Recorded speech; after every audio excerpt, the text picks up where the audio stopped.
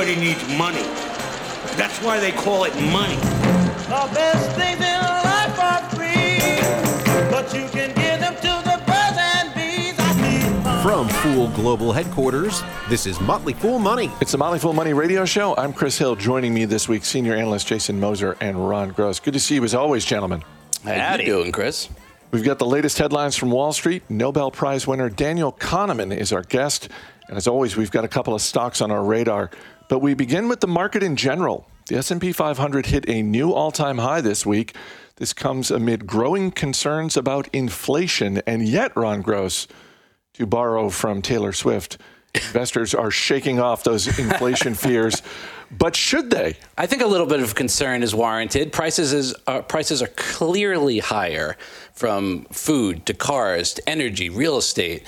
Some of this is transitory as the economy reopens, but the question is, will all that stimulus money that was pumped into the economy plus the Fed's quantitative easing programs lead to more sustained inflation, right? Supply chain problems, labor shortage have added to the increase in prices we're seeing now. Again, it's cars and it's even your burrito at Chipotle. It's very widespread. And I do think some higher prices are here for a while. Are we looking at a repeat of the 1970s? I don't think so. I certainly don't hope so. But Deutsche Bank, a bit of an outlier here, thinks perhaps so. Inflation is more likely to persist, in their opinion. It's going to lead to a crisis in the years ahead. But again, they are the outlier. The conventional wisdom is that a lot of this is transitory. One other problem to keep an eye on, wages are not keeping up with inflation. We definitely should watch that. But I am glad to see the Fed's recent announcement that it would begin to taper its quantitative easing program, its bond buying program in August or September. That's important to start unwinding some of that stimulus. It'll be interesting to watch if the Fed kind of eases up or changes their minds on their willingness to tolerate inflation that is higher than 2%, which was previously their line in the sand. But have you seen anything so far that makes you think, you know what, maybe I shouldn't be buying stocks right now? No, primarily because stocks are a pretty good place to be, even in an inflationary environment. Certainly, there are specific sectors that will benefit more than others: commodities, banks, industrials, energy. But just in general, as prices are rising, stocks are a pretty okay place to be. Let's move on to some earnings. Chewy's first quarter results were better than Wall Street was expecting, but the goodness was quickly overshadowed when the pets products retailer warned about supply chain issues, and shares of Chewy down more than 5% on Friday, Jason. Well, speaking of inflation and supply chain issues, right? It's not just semiconductors, Chris. Listen, I think Chewy represents a very powerful combination here of not only growing the customer base, but growing wallet as well. You want to be aware of these types of opportunities, and it seems that Chewy is really becoming one. And what I mean by this is, over the last 2 years, the company's increased their active customer base by about 75%. That means a large part of their customer base is still very much in the beginning stages of that relationship. And for context, why that matters, Chewy customers historically spend over $400 with the business in their second year, compared to approximately $700 in their fifth year and almost $900 in their ninth year. So it's something worth keeping in mind. And given the nature of their market that they pursue in pets, I mean, there is some durability there, I think. But when we look at the actual quarter itself, really strong results. They added 4.7 million net active customers, up 31.6%. Ended the quarter now with just under 20 million active customers. If you look at sales, I mean, net sales were up 32% from a year ago to $2.14 billion. AutoShip continues to gain a little bit more of that share. Those sales were up 34.4%. They actually represent, AutoShip now represents almost 70% of total sales for this business, and customers continue to spend more as well. Hey, bonus positive net income, Chris, not even adjusted, just positive net income. Wow. And they're raising full year 2021 net sales guidance. That's going to be about 25% top line growth there for the year. A lot of things to really like. I wouldn't read too much into the market's trepidation here. It seems like this is a business that's really executing. Huge first quarter results from RH, the home furnishings retailer formerly known as Restoration Hardware, had profits and revenue higher than expected. They raised guidance for the full fiscal year, and shares of RH up more than 10% this week. Ron, you really got to tip your hat to what they are doing. A firing on all cylinders report, if I've ever seen one, Chris. Let's not forget they are anniversarying some pretty weak pandemic numbers, but still, this is pretty exciting. And we've talked about the performance of this stock before. Over the last 5 years, up more than 2,500% as they really transformed their business. And this quarter is no exception. Net revenues up 78%, adjusted gross margin up 550 basis points, operating margins up 1,200 basis points at 1.2%. Now standing at 22.6% operating margins for a specialty furniture retailer is pretty darn impressive.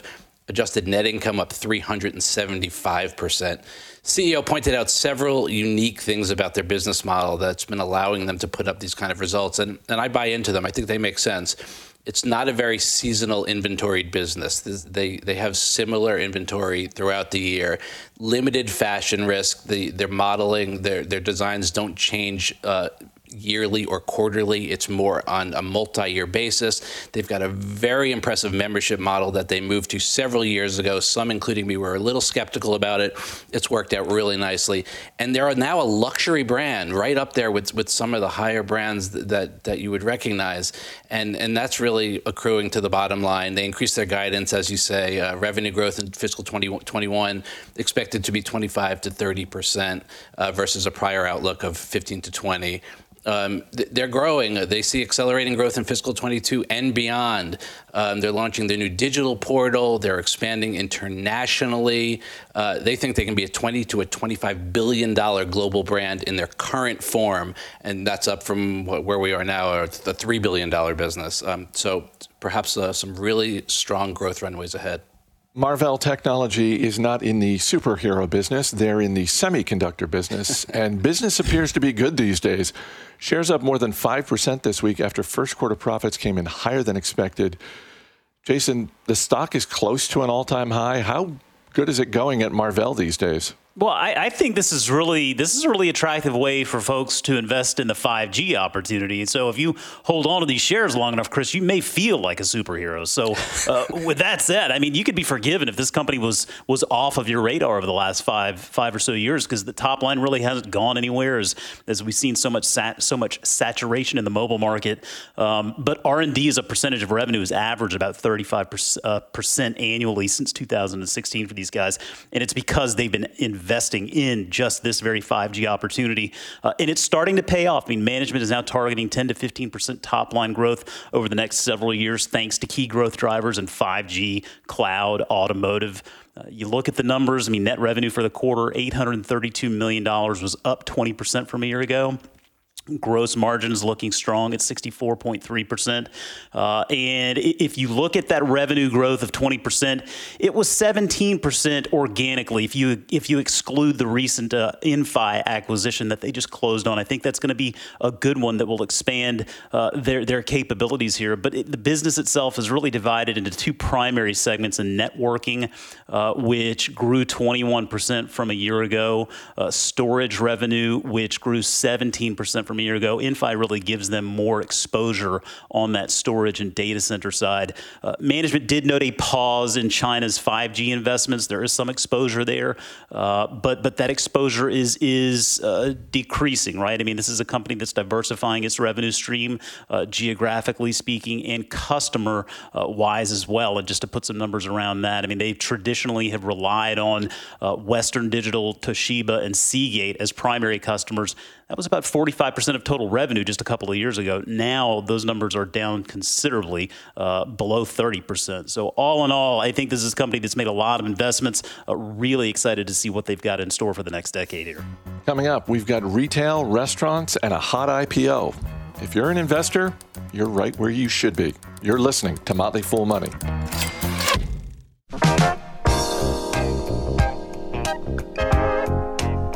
Welcome back to Motley Fool Money. Chris Hill here with Jason Moser and Ron Gross. Wall Street was expecting Dave & Buster's to report a loss in the first quarter, but the restaurant and entertainment chain surprised analysts with an actual profit, Ron. Shares of Dave & Buster's up 7% this week. Yeah, back to pre-pandemic levels, up 50% year to date, which just brings them back to pre-pandemic.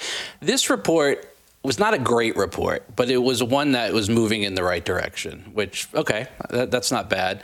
They began the fiscal first quarter with 76% of their 141 stores opened. Almost all of their restaurants, the stores, are open now. Most stores were open during the quarter under reduced hours and capacity limitations. So this is nothing new to the COVID story, obviously. Revenue was up 66%. But again, obviously anniversarying pandemic level revenue. They've provided us with comparisons to 2019, which a lot of retailers, a lot of restaurants have been doing. I appreciate that.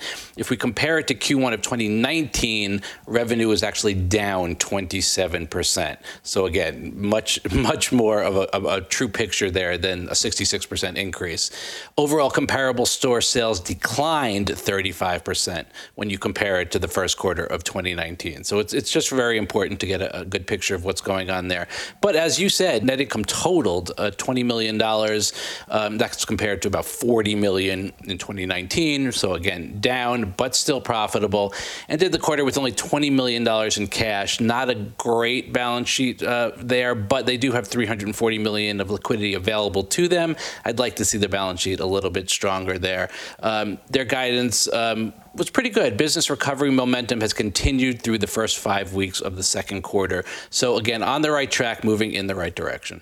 Monday.com, the work management software company, made its public debut on Thursday. The stock was priced at $155 and finished the day up a little bit more than 20%. Jason, I feel like Monday.com and their investment bankers really hit the sweet spot for IPOs. You know, it was up a decent amount, but not so much that they left a lot of money on the table. That's what you like to see. I agree totally. And I can see the potential in a business like this for sure. It's not one where I feel at all compelled to get it on the ground floor, though. I think it's worthwhile for investors just to be patient and learn about this one. The business itself, they say they democratize the power of software so that organizations can easily build software applications and work management tools that fit their needs. They call this Work OS. I would assume just Work Operating System. And it's building blocks. It's no code and low code building blocks to help companies build essentially bespoke software for what they need. I get that. I mean, the value proposition seems to be that workplaces tend to shape themselves based on prepackaged software that they're given. And Monday.com is ultimately trying to let the workplace shape the software based on what it needs. And I mean, that's great. I think that makes sense to a degree, but there's a lot of software out there today. And to me, one of the bigger challenges in any company, it's having the hands of the few inside the company building solutions for the many, because people work differently. And that seems like it's only going to become more the case now. But I mean, the company is doing something right. They have close to 130,000 customers. Very, very proud of their culture. As a matter of fact, they say that's why they win. I would hope they could maintain that culture. I mean, the risk that you run there as companies get bigger, culture changes. But all in all, interesting business, and nice to see that they had such an uneventful introduction to the public markets. And a bold branding choice when you think about Monday as a brand. Like Monday doesn't always, invoke wonderful feelings. I was going to lead with that, Chris, but decided to try to be a little bit more optimistic. But yeah, I see Monday.com. I start thinking Garfield, and my mind just goes to a dark place. I don't like Mondays. Solid end to the fiscal year for Casey's General Stores. Fourth quarter profits and revenue came in higher than expected. Despite that, shares of Casey's down 5% this week. I don't know, Ron. This seems like one of those businesses that really stands to benefit from more Americans getting on the road this summer. 100%. Yeah, this was a solid report, but as you kind of mentioned, investors weren't impressed, perhaps looking for stronger guidance. But these numbers look pretty good to me. So total sales up 31%, inside the store revenue up almost 15%, inside same-store sales up almost 13%, as Guest counts steadily improve as the pandemic subsides, obviously. Inside margins improved by 100 basis points. Now, when we get into fuel, the picture changes a little bit. Fuel gallons sold were up 10%, but fuel gross profit was down 11%. And that's primarily due to really very high fuel margins achieved last year as a result of all the supply and demand shocks that were going on in the earlier stages of COVID. Net income down 33%. During a difficult time, obviously. But the numbers look pretty good to me. They closed on a $580 million acquisition of Buc-ee's convenience stores, not a chain that I'm familiar with. Big in Texas. Big in Texas, exactly right. They're also closing on the acquisition of 49 Circle K stores in Oklahoma. So they've got both organic growth as well as acquisition growth, I think, on the table here, which I think will bode well for the coming quarters and years. Interesting to see that expansion, because in different parts of the country, people are, in some cases, very loyal to their brand. You know, in the Mid-Atlantic region, it's Wawa, and in the Midwest, it's Casey's. Yeah, I love a good Wawa. I've never been to a Casey's. Their new stores, as you said, and also Illinois and Nebraska is big for their new acquisition. They're adding about 94 stores there, 79 dealer locations. But yeah, people are loyal. I know that some folks love Sheetz. Some people love, as you said, Wawa. I love a good Slurpee myself. Shares of Stitch Fix up 15% this week after the company's third quarter loss was smaller than expected. Revenue was also higher than expected. I don't know, Jason, this seems like one of those quarters that if you're a shareholder, it kind of whets your appetite, but they're moving in the right direction. They still need to do more. I feel like you really just encapsulated this dilemma that I have with this business. I mean, it was a strong quarter. Hats off to them. It's very hard for me to see them being able to repeat this performance reliably and consistently. I mean, fashion, it's just too fickle, even for a quote-unquote data company like this one. But, I mean, let's give credit where credit's due. Again, it was a strong quarter. You look at net revenue, $535 million. It was up 44%. Now, it was a bit of a coiled spring. It's certainly understandable, but it's not something investors should get used to. They're guiding for 22 to 24% revenue growth here in their company's fourth quarter. Active clients, 4.1 million now. That was up 20% from a year ago. And net revenue per active client, however, down slightly, $481. That's down 3% from a year ago. So to me, I mean, this is a business, I think, trying to figure out its optionality, right? And so they've introduced things like Fix Preview, where you can actually get an idea of what you're getting before you get it. The big question for me, it's really going to be on the direct buy front, though. Now, clients can engage with direct buy. That's something that takes this business model in a fundamentally different direction. Not to say that that's a bad thing, but it's something that they're going to have to work at. I think it's going to be something that'll be a little bit challenging. So yeah, just fashion's just too fickle for me to really be able to get too convicted about this business. Real quick, new CEO takes over August 1st for Katrina Lake. How long you give a new CEO? At least a year, right? Oh, I would, yeah, absolutely give her a year. I mean, it does feel like they have a plan. They're executing it. It's just going to be a matter of whether these new features and investments actually bear fruit. All right, guys, we will see you later in the show. How can investors make better judgments? Best-selling author Daniel Kahneman has a few ideas. He's coming up after the break, so stay right here. You're listening to Motley Fool Money.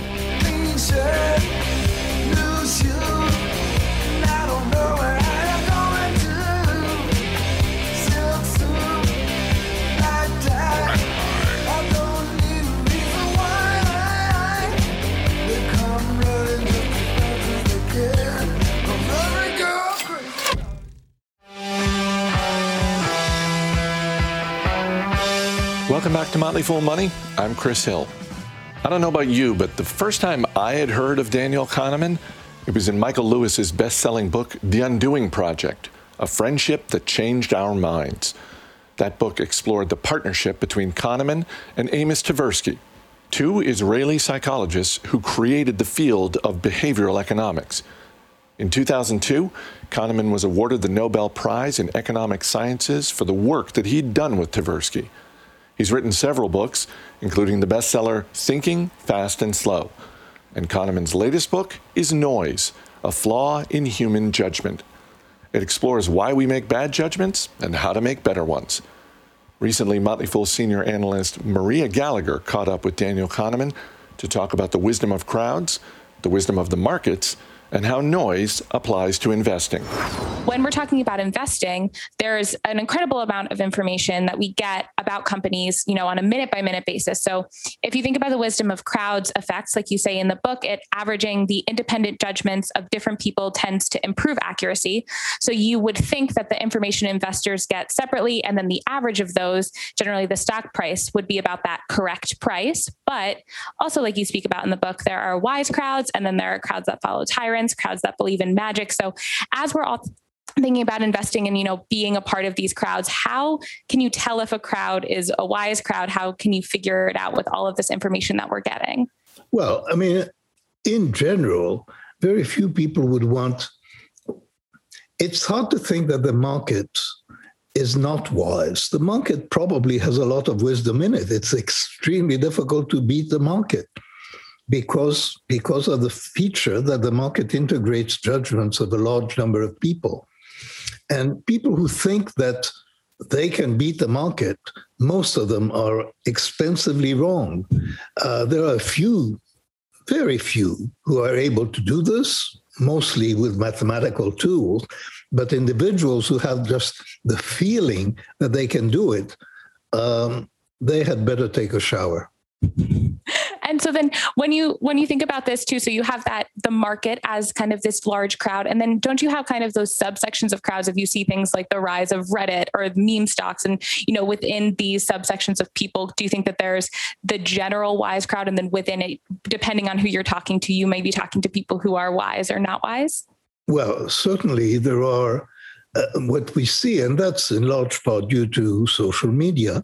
You can get a crowd that decides on a different valuation of the stock, as happened recently, and whether to judge whether they're wise or unwise, that is difficult. I can't really pass judgment on it. In general, you would say that the larger the market, the closer it is likely to be statistically to be more or less wise, more or less efficient, and deciding that you can beat it is a risk that you're taking. Interesting. And so through all of your research on noise, is there an industry you found to be either the noisiest or the least noisy?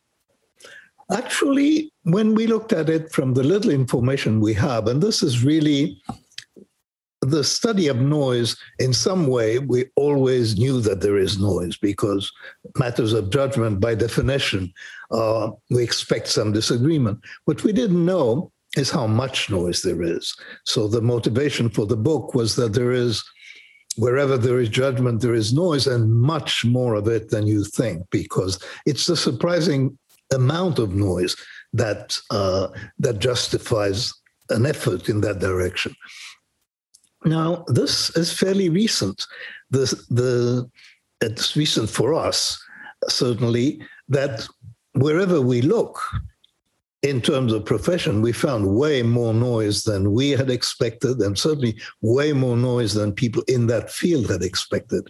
So you find it in underwriting, you find it in the evaluation of business proposition by venture capitalists, you find it in loan approval, you find it in patent approval, you find it you find it in medicine, and I've already mentioned sentencing. So wherever we have looked, we've found a lot of it, and even in fingerprint reading. Now, fingerprint reading is much less noisy than underwriting, but even there is some noise. People disagree more than almost anyone would think. So we haven't found anything that involves judgment, you can be virtually certain will involve noise. Wow. And so then now the natural question is, what should we do to reduce noise? I know in the book it talks a lot about noise hygiene. So can you explain a little bit about how that works? Well, one obvious way of reducing noise is taking judgment out of the equation by imposing rules or algorithms. But we know And when that happens, because algorithms are noise-free, when you present the same problem to an algorithm on 2 occasions, you get the same answer, which isn't true when you ask 2 underwriters. So one way of dealing with noise is to apply algorithm, but of course, for the next few decades, we can be certain that human judgment is still going to be the most important source of important decisions. And there we have a suggestion that we call decision hygiene. And it's a deliberately off-putting term because decision hygiene has no glamour to it. It's like washing your hands. And like washing your hands, you don't know what germs you're killing. And if you're successful, you'll never know. And so those are just procedures that you've got to trust and adopt and follow. And there's a list of them. Now, the simplest of them is take more than one judgment. Because when you average judgments, you can be mechanically certain, if the judgments are independent of each other, that averaging reduces noise. So that's one piece of advice. The other piece of advice is independence. If you're averaging judges, make them independent. If you look at different aspects of the problem, make the judgments of the different aspects independent of each other. Another idea that's related to this is break up problems to the extent you can into fact-based, narrower assessments, and that's the key, delay intuition. Intuition is the global view that people have that gives them confidence that they've got it and that their decision is right. You don't want to do without intuition, but intuition tends to jump to conclusions.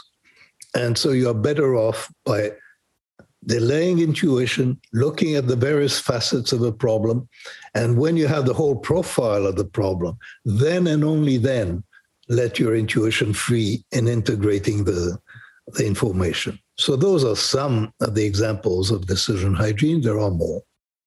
So how does one delay intuition? Because I would imagine, so if I'm interviewing a candidate and I'm breaking it down, I'm asking the same questions I'm putting into this sheet. These are going to be, I'm going to rank them in some kind of numerical way. But if my gut tells me like minute 2, I don't really like them, and I keep filling out the form, how do I delay that kind of gut feeling? Well, the gut feeling is going to be much attenuated when you are collecting information. And another thing that happens is that when you are just conduct an interview in what is called an unstructured way, then what happens is you get your gut feeling and you spend the rest of the time confirming your gut feeling by asking questions that effectively lead the candidate to confirm your initial hunches. When you have a structured set of dimensions, your gut feeling is less pronounced, and it doesn't affect the intermediate judgments because they're fact-based. And so you give yourself an opportunity to be surprised. You give yourself an opportunity to discover either good things or bad things that were not expected on the basis of your first impression. And that is an advantage. Whenever you're surprised, when you collect information, you're very likely to have learned something.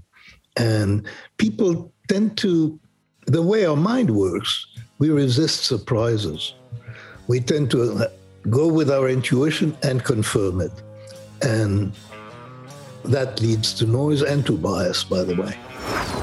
Daniel Kahneman's new book is Noise, A Flaw in Human Judgment. It's available everywhere you find books. Up next, Ron Gross and Jason Moser return, and if history is any guide, they've got a couple of stocks on their radar. Stay right here. You're listening to Motley Fool Money. My baby's got a heart of stone. Can't you people just leave her alone? She never did nothing to hurt you, so just leave her alone. The motion of her tiny hands and the quiver of her bones below are the signs of a girl alone, and tell you everything you need to know. I can't explain it, I feel it often every time I see her face.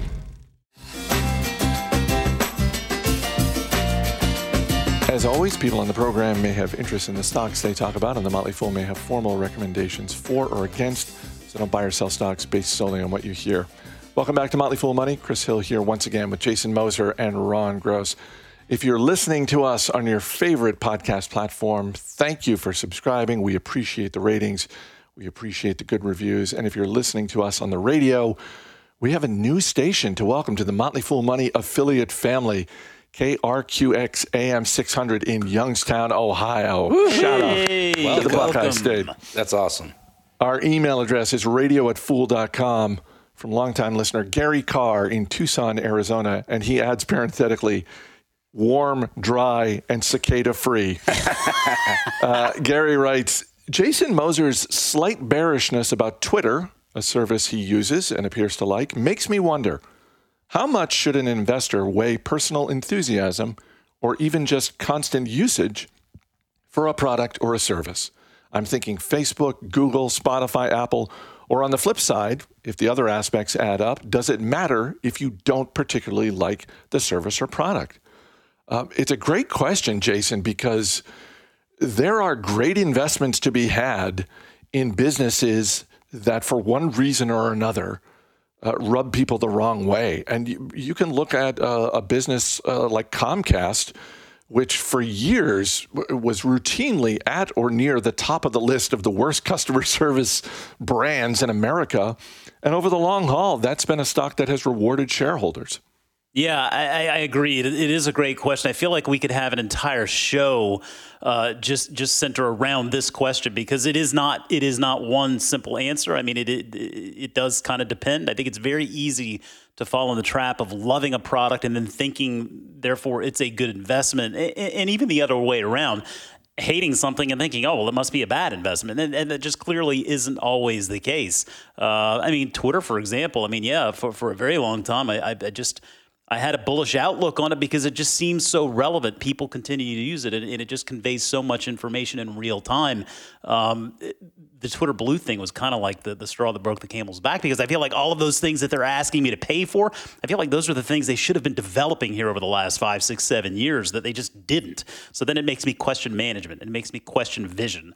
Costco. I mean, I want to go to a Costco like I want to know a hole in the head. But I fully recognize the fact that 100 million families here in the country love the experience, apparently. And so being able to divorce yourself from your personal feelings and just recognizing the merits of the business, it's not an easy thing to do. It's an important skill to develop, though. Yeah, I take great pleasure in owning over long periods of time companies that I appreciate. And Costco is one of them, actually. Disney would be another example. And conversely, I don't think I would enjoy being an owner of a company for 5 or 10 years that I didn't think was doing a good job or didn't make the world a better place or didn't make a product or service that I agreed with. The one thing to be careful about is those are all typically consumer product related companies. And so you'll miss out on some great investments in cloud or biotech or tech in general that you don't come across in your average daily life. And just to exclude them because you don't have any personal exposure to them on a daily basis would be a mistake. But as Peter Lynch would say, finding companies that you use, that you love are a great place to begin an investing journey.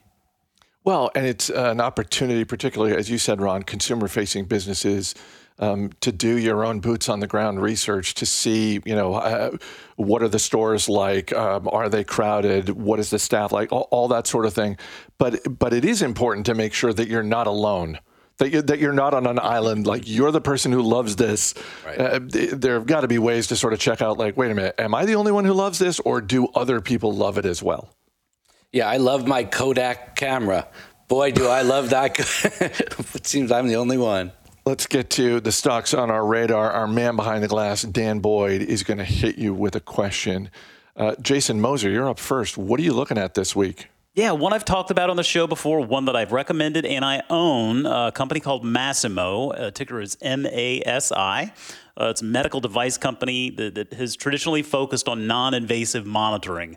It started with monitoring oxygen levels in the blood, but they have evolved into much more as technology has allowed. But the business itself has a lovely razor and blade model. They get those units in the hospitals installed, and then they can sell these consumables.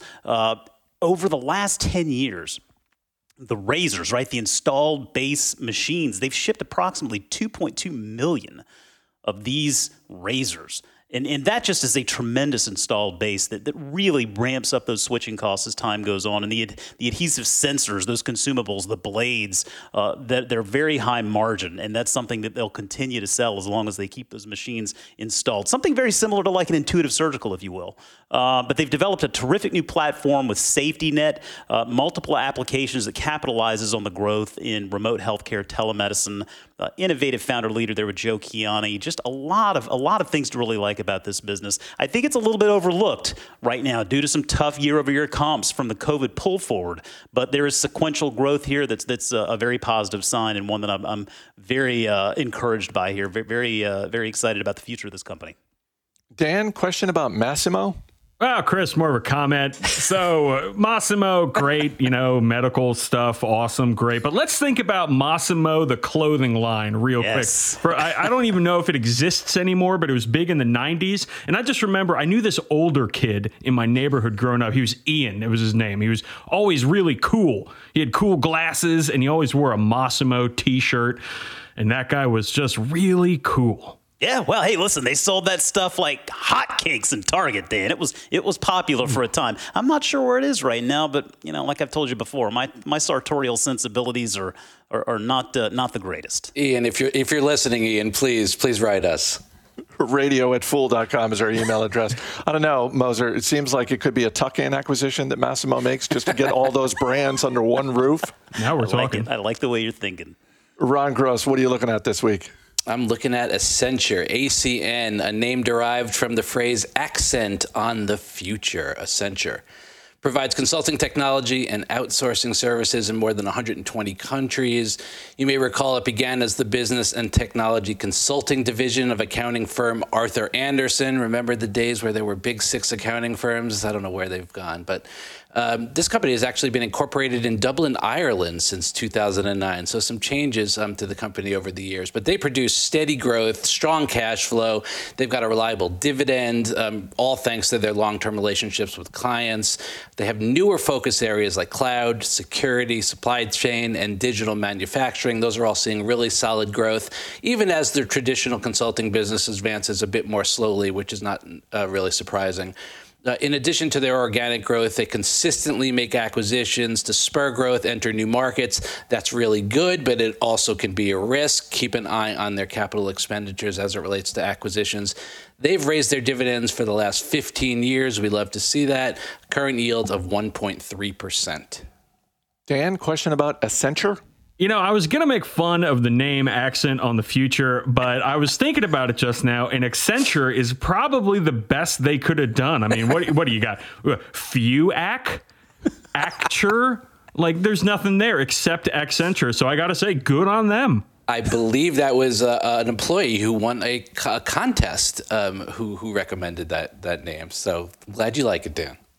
Two very different businesses, Dan. You got one you want to add to your watch list? Chris, I love a good employee contest. I'm going to go with Accenture. I hope that employee got some options or something for winning that contest. Yeah. No kidding, right? Hopefully they got more than just like a gift certificate or something like that. All right.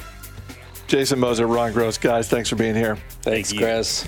That's going to do it for this week's edition of Motley Fool Money. The show is mixed by Dan Boyd. Our producer is Matt Greer. I'm Chris Hill. Thanks for listening. We'll see you next week.